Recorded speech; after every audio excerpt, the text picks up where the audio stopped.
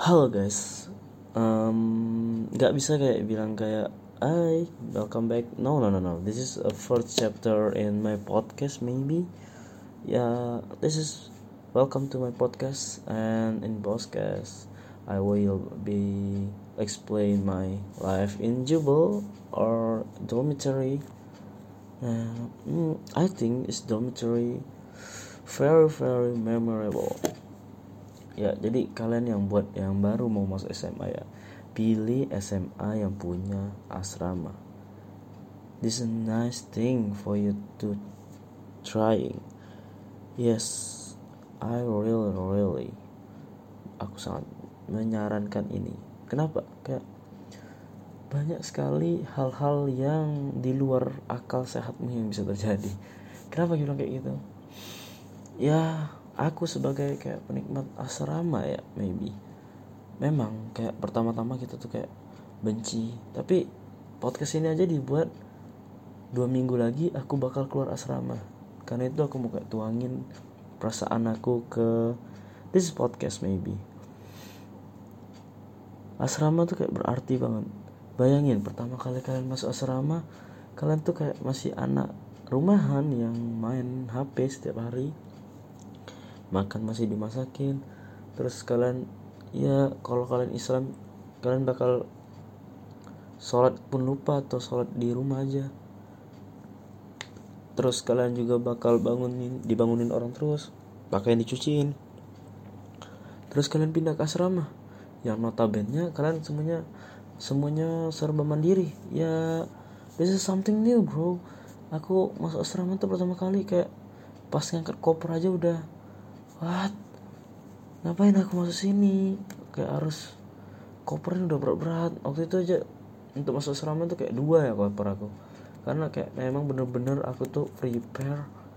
Aduh, padahal yang ku bawa itu gak perlu. Untuk pertama kali tuh kayak wow. Terus ya abis itu kan aku masuk asrama. Setelah masuk asrama itu aku dapat kamar ya. Di kamar itu isinya 4 orang. Nah di kamar itu tuh bener-bener wow juga. Kenapa? Kayak teman-teman itu nggak pada kenal. Kenalannya itu baru detik itu juga pas masuk asrama. Jujur kemarin tuh awkward banget pas baru-baru. Aku coba buka obrolan, mereka juga coba buka obrolan, tapi kayak masih belum nyambung ya. Tapi langsung kami kayak setelah masuk asrama itu kami langsung disuruh bersih-bersih. Mungkin bersih-bersih itulah yang buat kami jadi akrab ya. Kayak pertama kalinya kami kerjasama itu langsung dibersih-bersih. Kami langsung ngobrol kayak gitu. Rupanya ya kayak kita tuh benar-benar nggak bisa menilai orang dari tampangnya ataupun dari pakaiannya. Selama asrama ini buat kita tuh kayak kalau mengenal orang itu bukan hanya dari ini, kalian harus melihat keseluruhannya. Yang aku lihat kayak orang nakal atau kayak orang pembuli gitu, rupanya orangnya tuh baik banget. Ya walaupun dia jarang bawa makanan ke asrama, tapi jujurnya dia baik banget. Terus juga ya setelah itu kami jadi akrab gitu. Lalu asrama juga kayak ngajarin aku kemandirian. Aku semenjak asrama jadi kayak bangun pagi terus bisa. Walau di asrama kami ya, kami tidur itu mungkin jam 10, jam 11, tapi kami udah bisa bangun jam 3 atau jam 4. Itu pun gak pernah aku lakuin di rumah aku sendiri. Semenjak itu juga aku jadi sering mandi pagi. Wow, this is a fucking new, so fucking good for me. Jadi jadwal aku tuh udah terperbaiki di sana. For your information ya, asrama aku tuh cuma sampai Senin sampai Jumat. Nah, terus Sabtu Minggunya kan pulang.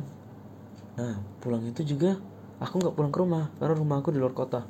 Sedangkan asrama aku tuh di kota gitu kayak di Palembang. Nah, ya aku dari Sekayu misalnya kabupatennya. Terus asrama atau sekolah aku tuh ada di Palembang.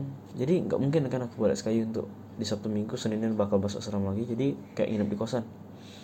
Itu kerasa banget kalau kalian udah pernah asrama. Kebiasaan asrama tuh pindah nanti ke kosan kalian atau ke rumah kalian. Semenjak asrama juga aku jadi makan cepet loh.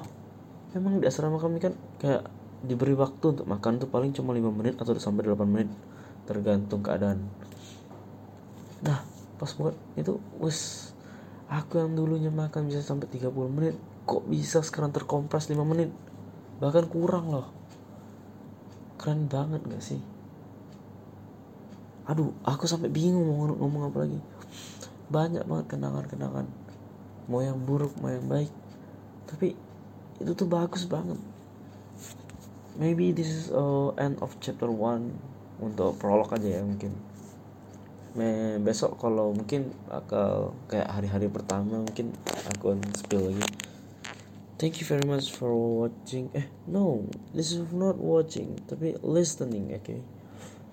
Thank you for listening my podcast. See you next time on Wewel Podcast. Thank you.